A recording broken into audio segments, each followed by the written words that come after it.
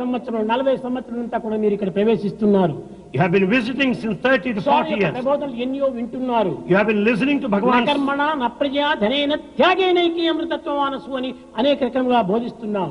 Bhagawan taught repeatedly, it is a sacrifice that can bring immortality.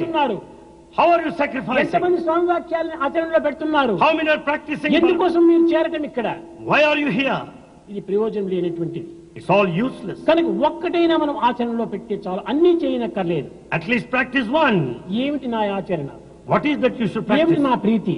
What is that he? ఏది నా ఇష్టము? What is that Swami likes? ఒక్కటే. Only one. Prema Prema Prema.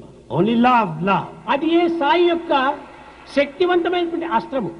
That is the powerful weapon. మీకు ఎవరికైనా invitations పంపించామా? Have any one of you received invitation? రామని కోరామా? Is there any announcement? లేదు. No. ఈ ప్రేమ యొక్క ఆకర్షణే ఇన్ని రకమైనటువంటి వ్యక్తులను ఇక్కడ చేస్తూ ఉంటున్నారు. It is the attraction of love that brought you all here. ప్రేమ చేత సాధించలేనటువంటిది లోకంలో ఒక్కటి లేదు.